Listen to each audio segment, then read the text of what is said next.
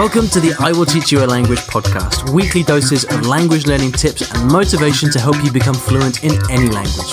With me, Ollie Richards. 안녕하세요. Hello. Bonjour. 你好. Привет. Hello. Hola. Good morning, everybody, and welcome to the I Will Teach You a Language podcast. Great to have you here. If this is your first time listening, well, what can I say? Welcome. This is a podcast where we talk all about language learning. I speak 8 languages, and I've learnt them the hard way through long and hard graft. And in this podcast, what I do is I discuss all the lessons that I've learnt from my many years of language learning experience so that you can become a better, faster, more effective language learner. Now, today we've got a fantastic interview. It is with the one and only Dr. Barbara Oakley, who's the creator of the most popular online course of all time, Learning How to Learn, with almost 2 million registered students. But in fact, in this discussion, we don't talk so much about that course. There are plenty of other podcasts and interviews with Barb where you can learn more about that. What I'm interested in is her journey with languages. You're going to love this. She left school and joined the military because she thought that the military would pay for her to learn Russian, and they did. After studying with the military, she went on to work on Soviet trawlers in the Bering Sea, speaking Russian and drinking vodka with people all these Russians living on board. She then later decided to totally reinvent her career, took a course in elementary mathematics, and went on to become a professor of engineering at a top university. So why does someone do all this? Well, what's at the root of Barb's lifelong learning is this fascination with exactly that. It's lifelong learning. How can we become better learners? Now, this applies to you whatever stage of life you're at and whatever situation you're in, whether you're a high school student or whether you're retired. Learning how to learn is something that we don't get taught at school. Despite all the incredible educational institutions we have around the world, one of the things that does not get the light of day is talking about how to learn, the process of learning. How does one learn? Listeners of this podcast will know how important this is to me, because learning a language is all about reflecting on your own progress and your own skills. So that's why in this interview we talked specifically, we spend the time talking about Barb's experience learning Russian. How did she learn Russian in the military? How was it taught? What did she then go on to do, and what was the experience like on the ships in the Bering Sea with all these Russians? It's super interesting, and I really hope you enjoy it. Before we get into the interview, of course, I'd like to thank the people who support the show and make it possible. It is, of course, the wonderful italki. What italki does is that they help you get speaking practice and lessons in the language that you're learning. So, for example, if you're learning Russian and you've been studying with some books for a while, but you really feel like you need to start speaking with native speakers, what you would do is you go onto italki, you browse the many, many Russian teachers on the platform, you simply select the one that you think you get on well with, you book lessons, and then you turn up and you have lessons on Skype over the internet. They can be formal teaching lessons, or they can just be simple speaking practice, which can be extremely affordable. So if you'd like to get $10 worth of free credit towards a bit of speaking practice in the language you're learning, please go to iwillteachyoualanguage.com/free lesson and follow the instructions on the screen. Okay, it's time to get into today's interview with Dr. Barbara Oakley. If you'd like to follow along with the notes from the episode, there are extensive notes covering the things that we talk about. There's also this same interview in video format in case you'd like to watch the video. You can find all of that stuff on the show notes, which will be at iwillteachyoualanguage.com/barb. B-A-R-B. That's iwillteachyoualanguage.com/barb. So without any further ado, let's get into today's conversation with Dr. Barbara Oakley. I began by asking her to give a little bit of background about who she is. Let's see. When I was a little girl, I grew up speaking a single language. It was English, as you might guess. And for some reason, I was very interested in learning another language. I didn't really have an opportunity to do that. I grew up in a society where everybody spoke English around me. And there was something about learning another language that I thought would get me in touch with reality more deeply. If sort of a different perception of how the world works might help me better understand how the world works. So I I couldn't do math and science. I was terrible at them. And so I was intent on learning another language, and there was a way to learn another language and actually get paid for it, and that was to join the Army. So I did that right out of high school, and I learned Russian. I spent about a year and a half at the Defense Language Institute in Monterey, California. And there, I think what really happened is I began to learn how to learn. The reality is the military's program on language learning is very intense. It's an immersive program. And I learned Russian pretty well. And then later I went out and worked on Soviet trawlers up in the Bering Sea. And that's where I really learned Russian. And if I have a little bit of vodka, it all comes back very nicely. But then I used some of those skills that I'd used to learn language to later turn to see if they could help me in learning math and science. And lo and behold, they could. When I was 26, I started at remedial algebra, and now I'm a professor of engineering. So the bottom line to all of this is that language learning is, I think, one of the most helpful things you can do as a learner. Before I start to ask you about many of the things you've just mentioned, let's just finish off the story with perhaps the most well-known part of it, which of course is the Learning to Learn course. Perhaps you could tell us a little bit about that and how that came to be. Oh, okay. So I teach a course called Learning How to Learn with Terence Sinowski. He's the Francis Crick Professor at the Salk Institute. And it is the world's largest massive open online course. There's nearly 2 million students, registered students now. And what's so funny is I wrote this book called A Mind for Numbers, and don't let the title fool you. It's actually a general book of learning that all about learning that grew out of my language learning and is applicable to language learning. But I thought, people really like to watch videos and learn in other ways than just books, as, for example, podcasts. And so I thought, I should try to do a massive open online course. A MOOC is what it's called. And so I went down to the basement, and at that time, I didn't know that doing something called green screen, which is putting a green cloth up and kind of replacing your background with all sorts of interesting things, was considered a very advanced technology. I just thought, that looks cool. I think I'll do that. And so that's the approach I used.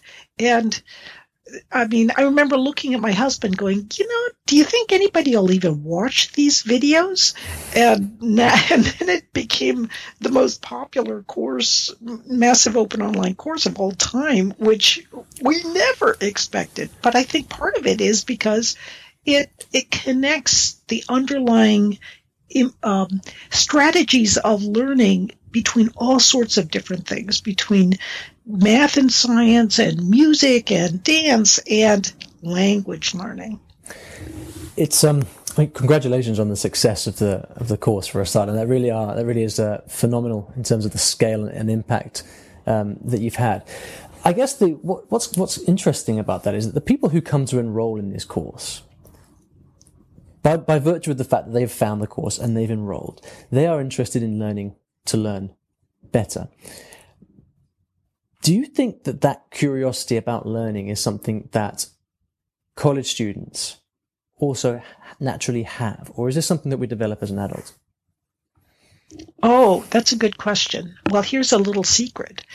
Few of our students are actually college students. The primary demographic is between 25 to 45 years old. And so you might ask, well, why is that? And I think it's for several reasons. I think that sometimes those who are trying to that universities are a little bit skittish about letting people know about MOOCs because they're a bit competitive with them. And so a lot of college students have never heard of a MOOC before. And it's kind of surprising, but that's what it is. But the reality is that I think a lot of college students could greatly benefit from learning how to learn. I mean, it's shocking. Think about it. Most people take from 12 to 16 years of education and never have a single course on how to learn effectively, even though they have courses on virtually everything else. It's a little like the personal finance point as well, isn't it? We come out of college and we start to live, and the number one thing that governs our lives is money, and yet we never get taught about it. But let's not go down that particular rabbit hole. So what changes then from the 18-year-old who goes to college to the 30-year-old who suddenly decides that he or she needs to know how to learn better? Can you, from all the work that you've done on your observation of the students, can you point to any particular thing that changes, that brings about this kind of realization of, hey, I need to up my game in this area? Oh, what a good question. I've never been asked that question before. And it is such an insightful question. I think that when you're in college or you're in high school, everything's presented to you on a platter, and it's kind of like a really full platter. So you've got lots of stuff that keeps you busy right now. You have to take a certain curriculum, and it's being force-fed down your throat, right? Whatever you're majoring in, whether it's psychology or engineering or Spanish or French or what have you, there's certain set courses. And so no one says a word about the fact that, hey, it might be helpful to learn more about the learning process. They just say, here, learn this. And so you don't really have time to step back and say, let's do a meta-analysis and see what might really be helpful for me. But when you get out of college or out of high school and you're suddenly on your own and you're facing the working world yourself, then suddenly you have to, you're the boss, you're the controller of what's going on in your life. That's right. And suddenly you begin to realize, wait a minute, maybe what people are telling me, maybe I better step back for a minute and see what I think is going to be most helpful.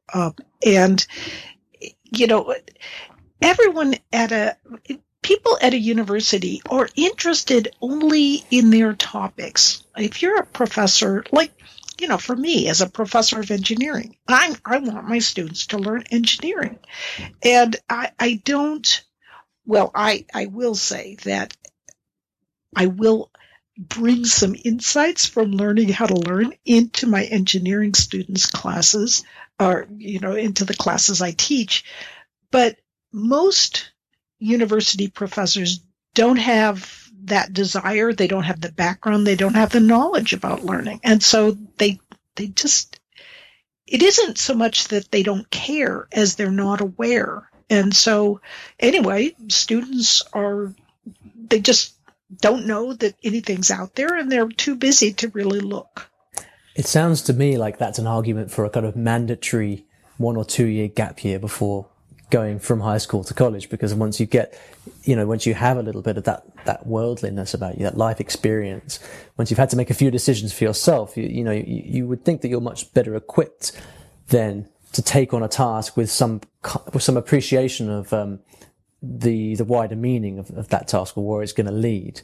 Whereas I'd certainly remember going to college when I was 18. I considered taking a gap year. I didn't. And I wish I had, because, I just went straight from my A levels, as they're known over here, straight into university. It's like a train, you just get ferried from one thing to the next. And it wasn't until I got to the end of my first year in university, kind of had a bit of a early life crisis and thought, hang on, there's a big world out there. And I actually withdrew myself from university in the first year, got on a one-way train to Paris, and actually spent 6 months living in France.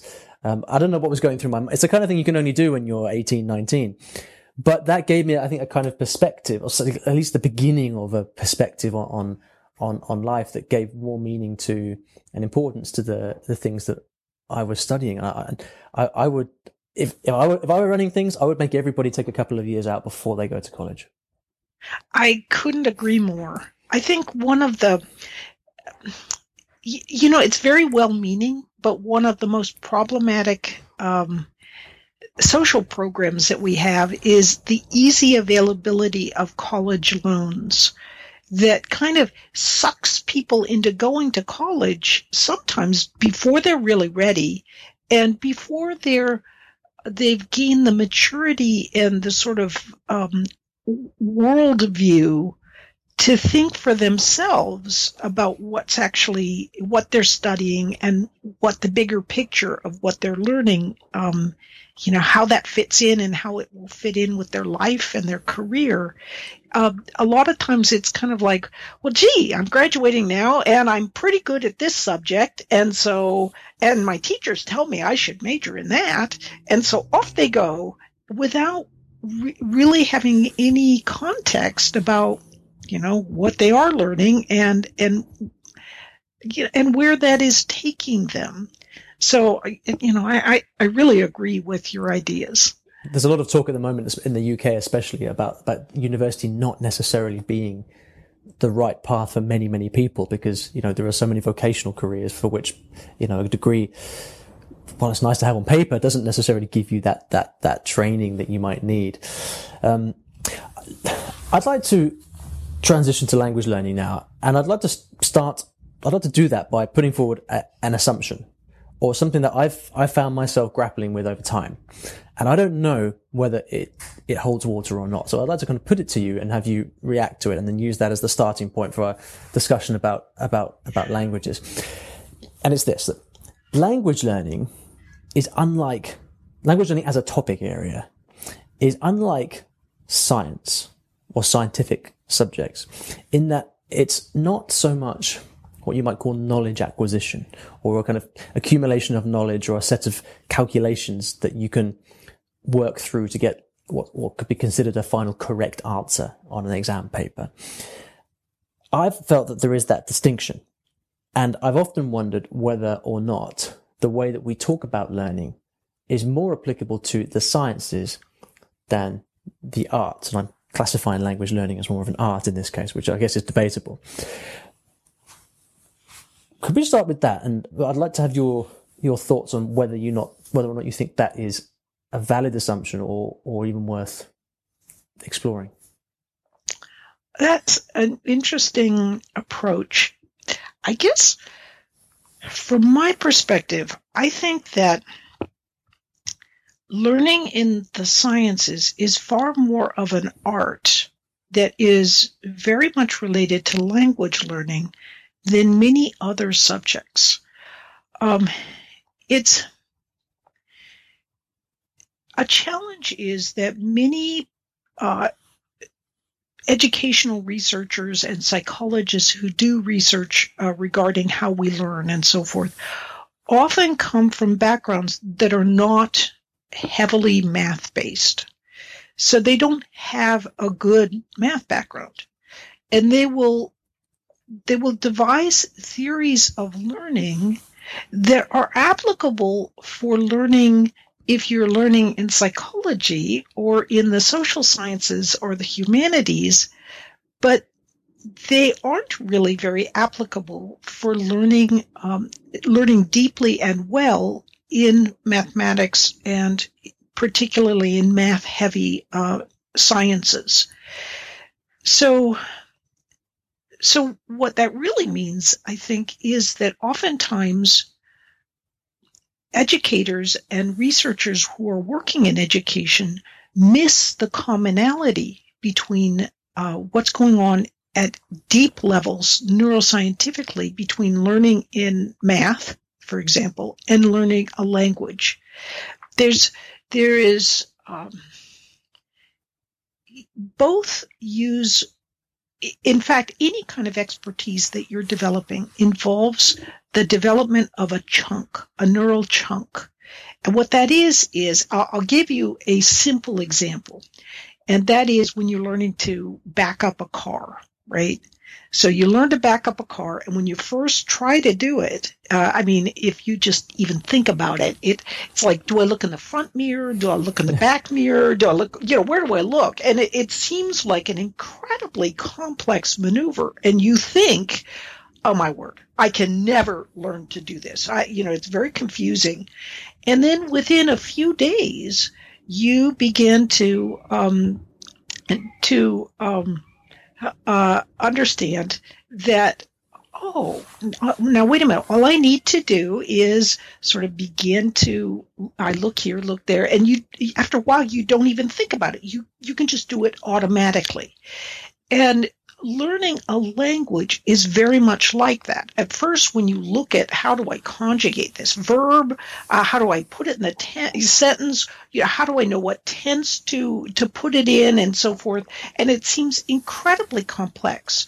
But after a while, when you've practiced, you build these neural chunks, a pattern that you can easily draw into mind for any given situation, and then you find yourself speaking the language.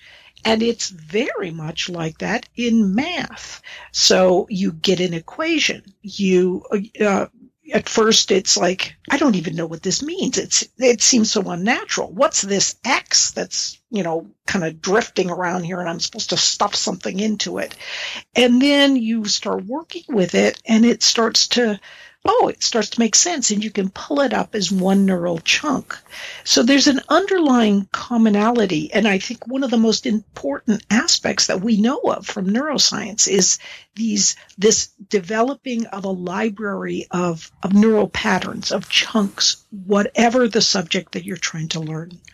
And what are if developing these neural chunks, as you say, is the aim, if that's what we know are kind of responsible for advancing in the subject, do you teach these specific equations themselves as a teacher, or do you teach the students to follow the kind of behaviors that will lead to them developing those chunks? Oh, good question. Is that clear as a question? I think so. Perhaps I could give an example of this, relating it back to language learning, because you see, when I observe adults coming to learn a language, what invariably happens is that I see it being treated as a jigsaw puzzle, much as if you were understanding a math equation, for example. In that, you would look in your textbook and you'd see, okay, here is how you form the present perfect in English. Here are the rules. Here are the exceptions. And there's a presumption from most learners that if you simply set about learning these rules, and you do a good enough job of memorizing these rules and remembering them, then you will be able to form the present perfect correctly, and so on and so forth with all the different areas of grammar in different languages. But as I see people doing that, and I see them progressing, invariably what happens is they get stuck because there's simply too much to hold in your brain at one time. You can't remember all the exceptions and all the rules, like the case endings in different languages, whatever it may be. There's too much to hold in this, what seems to me to be the part of your brain that kind of retains information that, I'm probably going to mix my terminology here, but to put it simply, there's too much to hold in your mind at any one point.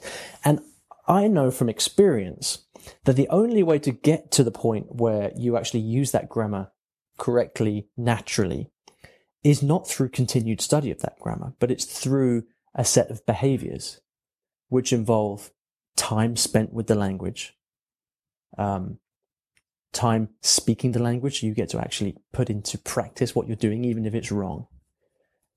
Time spent noticing, doing as much as you can to actually notice patterns in language that you're looking at. It's only through those kind of behaviors that you are ever going to have a chance of developing any kind of natural ability with these difficult grammar points. And without those behaviors, you're never going to get there, however much you quote unquote study. And so as a teacher, what I and this podcast is completely dedicated to how to learn a language, right? But I spend almost no time talking about here's how you make the present perfect. And I spend all my time thinking about, did you study today? Why not? How much speaking did you do last week? How much listening have you done? Like focusing on the behaviors that I know are responsible for that progress in the language. And so that's why I asked the question about as a teacher, what do you teach? Like, what, do you focus on the nuts and bolts, or do you focus on the broader holistic elements, the behaviors that you know are going to bring about the learning? When I'm teaching, you kind of have to do a little bit of both when you're teaching in, for example, in engineering. There is some nuts and bolts stuff. So when we get to pretty advanced levels, I mean, you can't, sometimes it's so difficult that you can't just say, well, here's this problem, figure it all out yourself. You have to sort of provide a bit of a template, help people work through a sample problem on their own. So by doing that, it's as you're saying, there's too much of a cognitive load if you have to remember every little detail and every little step.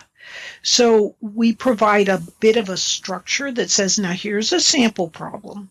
And then they start to build a little bit of structure because they work through, and there might be a few steps that they have to come up with themselves as they begin to work through a sample problem. Now, if they're a good student, here's what they do. They'll work through the sample problem. They'll do those few little steps, that they were supposed to fill in.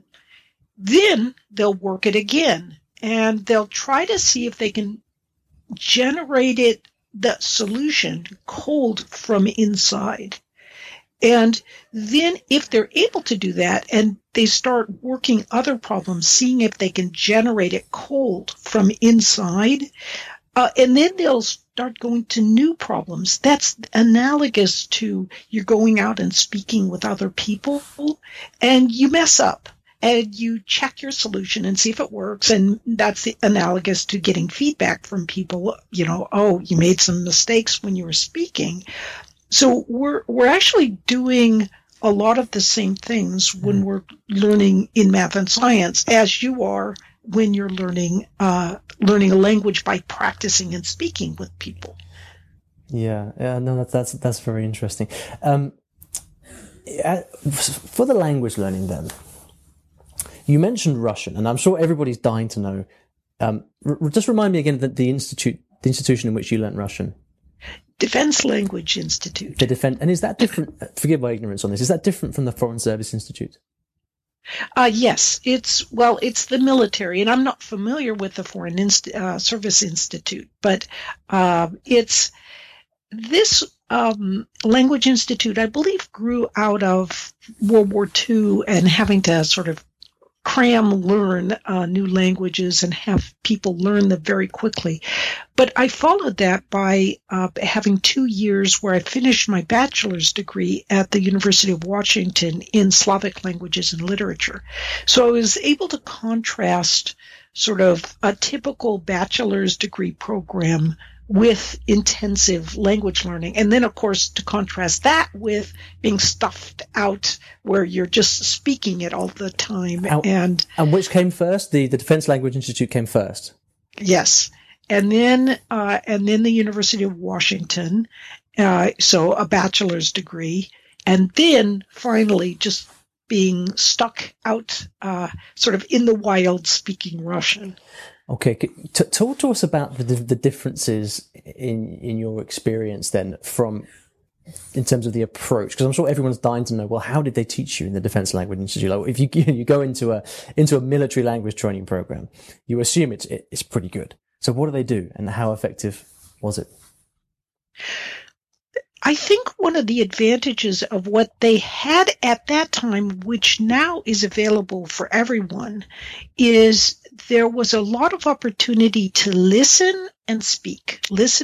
So you had really a language lab where you could go and just spend a lot of time listening to the language. And I took advantage of that. I really thought that it was important to try to speak with a good accent. And my accent is a little rusty now, but even so, when I say something like "слишком много знать, пора убивать," it still comes out not too badly. Sounds pretty Russian to me. Yeah, it's too much, it's time to kill you. So, which I sometimes would hear when I was working out of the trawlers, because they were sure I was a spy. Right. And I wasn't actually, but with my military background, one could see why they thought that. But, so I think some of the differences were that I thought the military had really good set of books that laid everything out very clearly. So each day you had a certain amount of vocabulary you learned. You had drills that you would all work on together. So, so you're practicing kind of, in some sense, chunking. And this is teacher-led classroom time, is it? Yes. So we had mostly native speakers of Russian and or else very, very good Americans. And so we'd practice and we'd talk with one another. And it was, I think in some ways it was better than the bachelor's degree, just because the books that we had were so well laid out. And then you had the opportunity to just cram in lots and lots of vocabulary and get practice with it daily with a speaker, which is not really quite available when you're, at a university. What's interesting as I'm listening to you, you reference the books a number of times, but not the teachers. Is that because, tell me about that. Oh, good point. I think it's because, and this was where being out working with the Russians made an enormous difference. We had a classroom of about 15 people. So if you have one teacher and 15 people, and a lot of them they were okay with languages, but they were just kind of, it was the military. They were there. They had to be there. It wasn't like they were in love with it. So that meant that, about, for every 15 minutes of talking, you'd get 1 minute of talking. And you'd hear the teacher, but the interactions were mostly with fellow Americans, some of whom weren't really devoted to the language.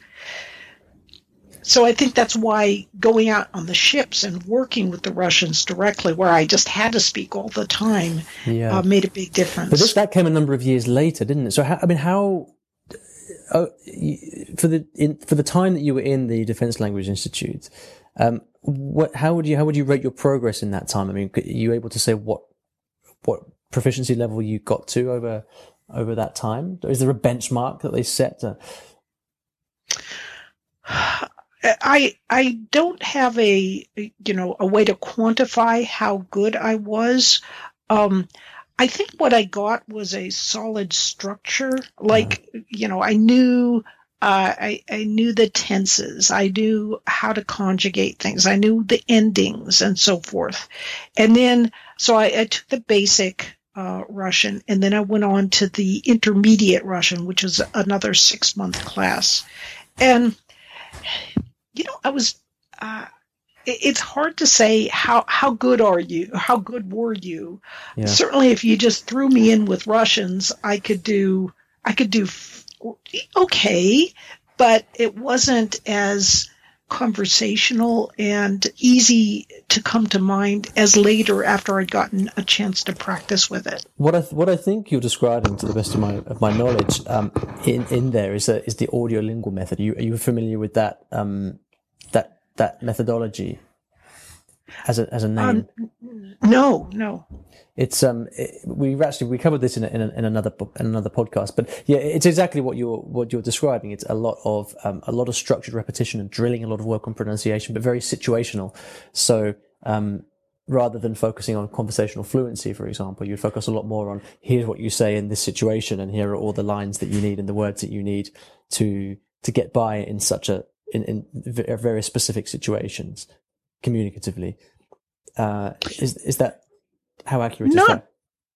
I wouldn't say that is correct. I mean, we had to do a lot of exercises where we would sit and speak with one another, or speak with the teacher, or do perhaps read an essay and then write our own reactive essay, maybe about the general subject. For example, some guy jumps out of a plane and his parachute doesn't open and he falls into the snow and he actually lives, but his nose comes off, or something like that. And, which is, the kind of stories they had us reading at the time.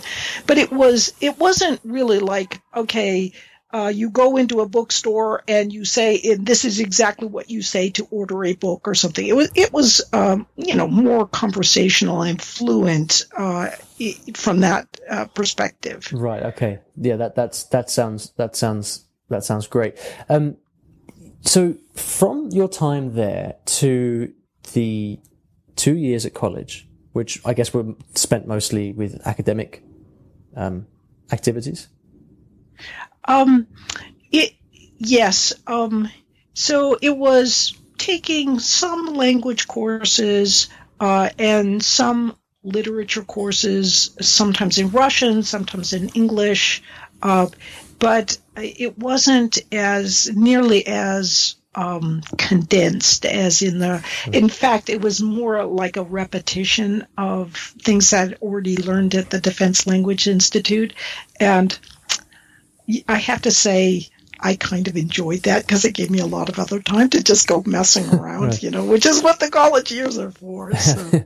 Yeah. So you've had the time in the Defense Language Institute, then you have the more academic-y stuff in college, and then you go off onto the trawlers, which just sounds insane. What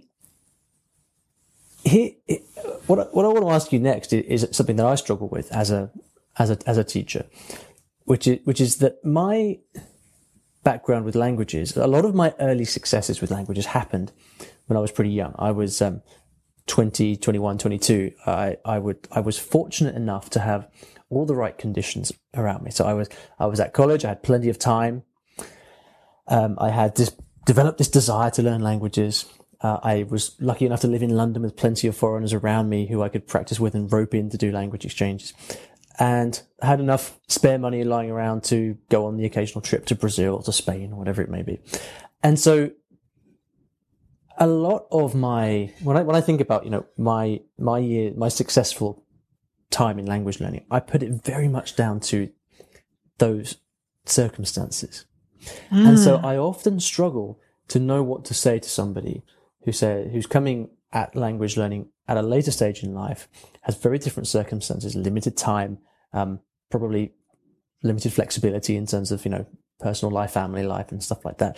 I find it a little bit difficult to bridge the gap between what I have to acknowledge was crucial in my language success for me when I was younger, and in the reality of somebody who has not had that and is approaching it from what has to be a kind of classroom-based intellectual pursuit. So when you look back on your experience with Russian, how easy do you find it to extrapolate lessons from that and in such a way that somebody who has not had that experience and is coming at language learning later in life can understand and appreciate? Oh, this is it's a bit of a tough question because I'll just I'll mention my secret challenge now is that I'm trying to learn Spanish.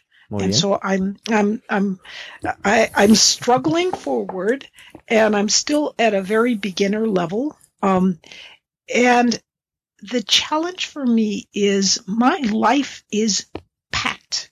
And I know this is true for many people. Yeah. But for example, people will tell you that when you have a book coming out, that is a really difficult time. It's a very full time in your life. Well, I had a book coming out at the same time as a MOOC coming out last month, and it's like a double whammy. and for the last, like year, I've just been like going nonstop. And those few moments sometimes where I'm like, I don't want to focus right now because I've been focusing so hard. Yeah. And so this has been a challenge. And I think the challenge that I have, even as a language, I've learned a language before. So it's like I'm not being very helpful here, except perhaps in just acknowledging to viewers and listeners that I think many of us struggle with some of these kinds of issues. Just the older you get, the more full your life can be. And so it's, it makes language learning a challenge, which is really all the more difficult because I think language learning is really where it's at as far as just helping you get a grip on life. And even from the perspective of neuroscience, as far as what languages decay, what areas of the brain decay as you get older, it's the language learning areas. And so if you focus on learning a new language as you're getting much older, it can help rejuvenate the very areas that are most prone to decline. Yeah, I think I agree with you that it's very difficult to be helpful with this particular question because you simply can't get away from the fact that, circumstances such as yours when you were young, I guess, and mine as well, are very, very favorable. And, how do you replicate that when you're older and you have no free time or very little free time? I mean, when you sit down to learn Spanish these days, even if it's only for 15 minutes or so, do you think back to your Russian and do you think to yourself like, okay, what did I do? What worked? Do you try and put your finger on what was responsible for your progress at different points, or do you treat this as a new challenge? Oh, definitely. I reflect back because when I first began to try to study, I found that what I was learning just seemed to slip away. And I thought, I must be getting older and it's just not sticking because I am, for whatever reason, I'm getting older. And then I began looking at what I was doing. And the thing is, I was just reading it, like my eyes were going on it and I would write it down, but I wasn't hearing it. And I wasn't saying it aloud. And I don't, that's pretty dumb of me. I'm just busy and I tend to be a little bit quiet when I'm on my own. And I didn't realize that I wasn't actively saying aloud and hearing these things. So then when I switched over to where I could listen to, so what I do is I'll listen to little videos that have snippets, it's something called Yabla. And so I listen to it and then I get these snippets and so forth.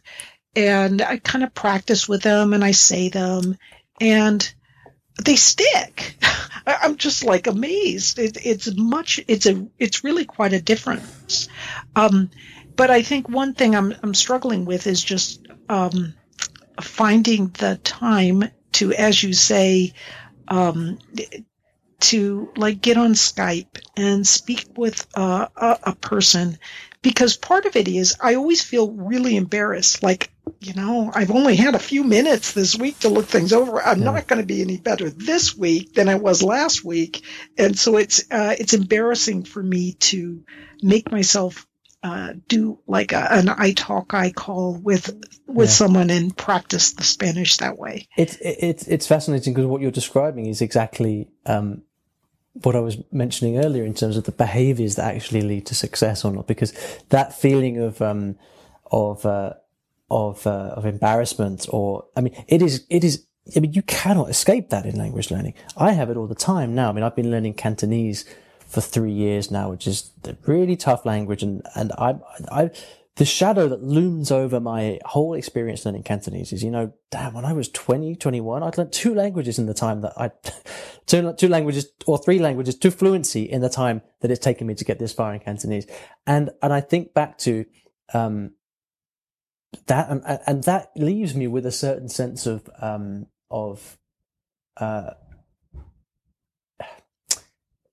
not embarrassment is the wrong word, but it plays on me such that when I get the opportunity to speak Cantonese, it's not like open-hearted, just go for it, no shame sort of thing. I'm questioning myself, and I'm second guessing myself, and I know for a fact that if I can get rid of that somehow, if I can get rid of that feeling, there are going to be a huge swathe of knock-on effects that will result in increased fluency, increased motivation, and so on and so forth. None of which actually has to do with learning the language itself. It's all psychological and behavioral.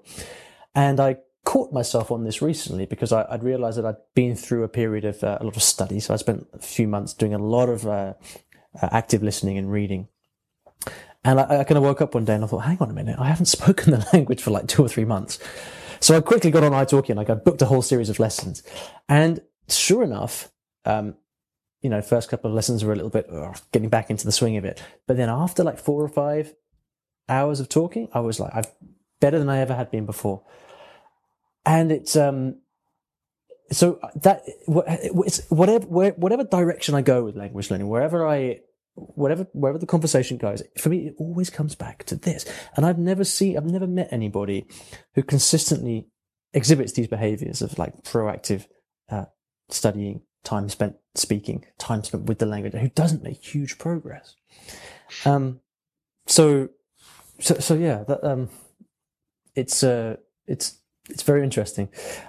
I wonder, given that, and maybe this is where we'll end the conversation today.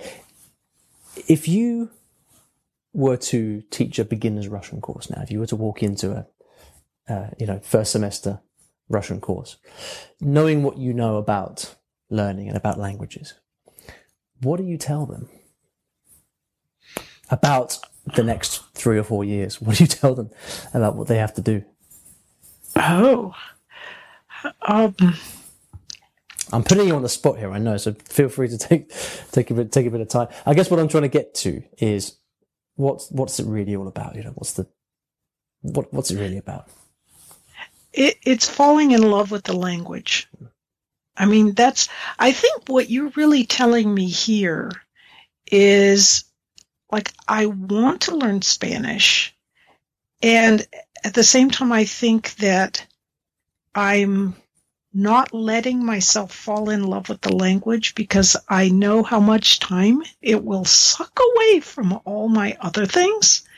And so maybe if I can just come up with a way to allow myself to fall in love with the language the way I know I want to, but also sort of give myself a sense of trust that it's okay. You will still be able to accomplish your other things.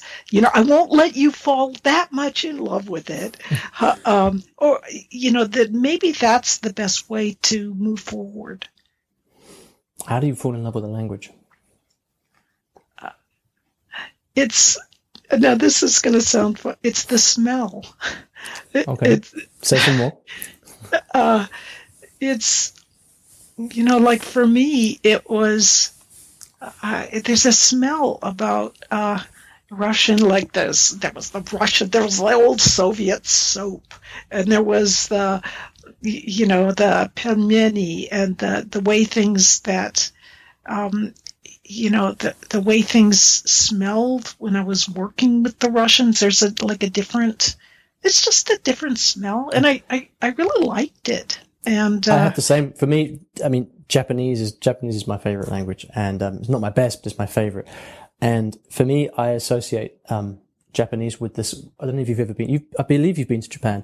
Am I right? You've spent some time. Well, I've been there a little bit, but I'm going next month, and I'm like, I want to pick up at least a few phrases, Okay. Well, when you go, you're walking down a street in some suburb of Japan, and you walk past a little soba shop or a udon shop, basically Japanese noodles, and the smell wafting out of those is, I don't even know what it is. I don't know if it's a combination of the shoyu, there's the soy sauce, or if it's some of the condiments they use, but it's basically the kind of the Japanese stock that is used as a base for everything, whether it's the miso soup or the soba noodles, and it's that That is, I mean, why it's that, I don't know, but for me, that's Japanese. And every time I even, kind of walk past a restaurant in London that is probably nothing like an authentic Japanese place, but that smell hits me and I'm transported instantly back to Japan. But not only that, I start to get these kind of pangs for the time that I spent there. I was there for 3.5 years. And then straight away, Japanese thoughts start to enter my mind, and it just, the smell alone, it brings everything back, and it that sensation, that smell encapsulates everything that the language means to me. I guess because ultimately it's not just about the language, is it? The language is the vehicle with which you communicate with the people and you get to know the culture. So it's, I guess the thing of falling in love with the language is it's broader than that, isn't it? It's falling in love with the culture. It's falling in love with that way of viewing the world and that way of looking at life. Exactly. That's what it's all about. Okay. Well, on that note, let's draw it to a close. I know that you've written a number of books, but there's one of your most recent ones, which I'd love you to tell us about here briefly. The book is Mind Shift, and it just came out, and it's about changing your attitude towards what you can learn. So it's exactly the kinds of things that we've been speaking about, and that you've spoken so eloquently about today. So, who's it for? So if you're, what's that? Who's it for? It is for anyone who feels like they want something broader. They want to learn more broadly than what they think they can learn. So I got to travel all over the world and meet very interesting people who've made some extraordinary changes that give you food for thought about the kinds of things that you might be able to do that you currently think you can't do. So it was a lot of fun working on it, and I got to interview some great scientists and find out more about how our brain changes. And the book's just out, and it's doing really well, so I'm very happy. Wonderful. Well, hopefully we'll be able to help it do a little bit better. I'm sure there'll be lots of people interested. I'll make sure to leave a link to that in the usual places. People know where that is in the show notes and descriptions, whatever they are. But finally, if people would like to get in touch with you or stalk you on social media or the internet, where should they do so?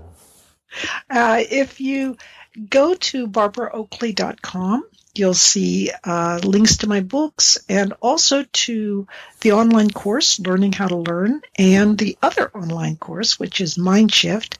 And if they sign up for Learning How to Learn, which is free, then they'll get weekly emails from me about all sorts of aspects related to learning, and including links to, for example, your podcast. Wonderful. Well, thank you so much. It's been fascinating. I kind of often had the feeling after these chats that we could really have taken any one of the topics that we touched on and spent the whole hour discussing that. So hopefully what we've covered today has been interesting for people and given some food for thought.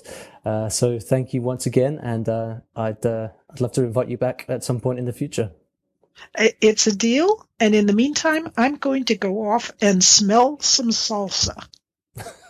Okay, for better or for worse. All right, thanks so much, Bob. Okay, bye-bye. Take care. All right, I do hope you enjoyed that episode as much as I did. If you'd like to leave us a comment, perhaps a question for Barb, or perhaps you'd like to look through the episode notes, follow some of the links that we mentioned, or share the episode with your friends, you can do so by going to iwillteachyoualanguage.com/Barb, B-A-R-B. If this is your first time listening to the podcast, please don't forget to subscribe so that you get all future episodes delivered directly to your podcasting device, whatever that may be. And lastly, thank you so much for listening, and I'll see you back in the next episode of the podcast. Thank you so much for listening to today's episode. I really hope you enjoyed it. You know, one of the questions I get asked most often about language learning is how to improve your memory, because things get so much easier when you learn new words and you don't forget them later in conversation when you really need them. So what I decided to do was to put together a short email course. It's a 3-part email course over 3 days that teaches you my favorite techniques for memorizing vocabulary and actually putting that vocabulary into your long-term memory. It's a short course, 3 days, it's completely free, and if you'd like to sign up for it, please go to iwillteachyoualanguage.com/free memory course.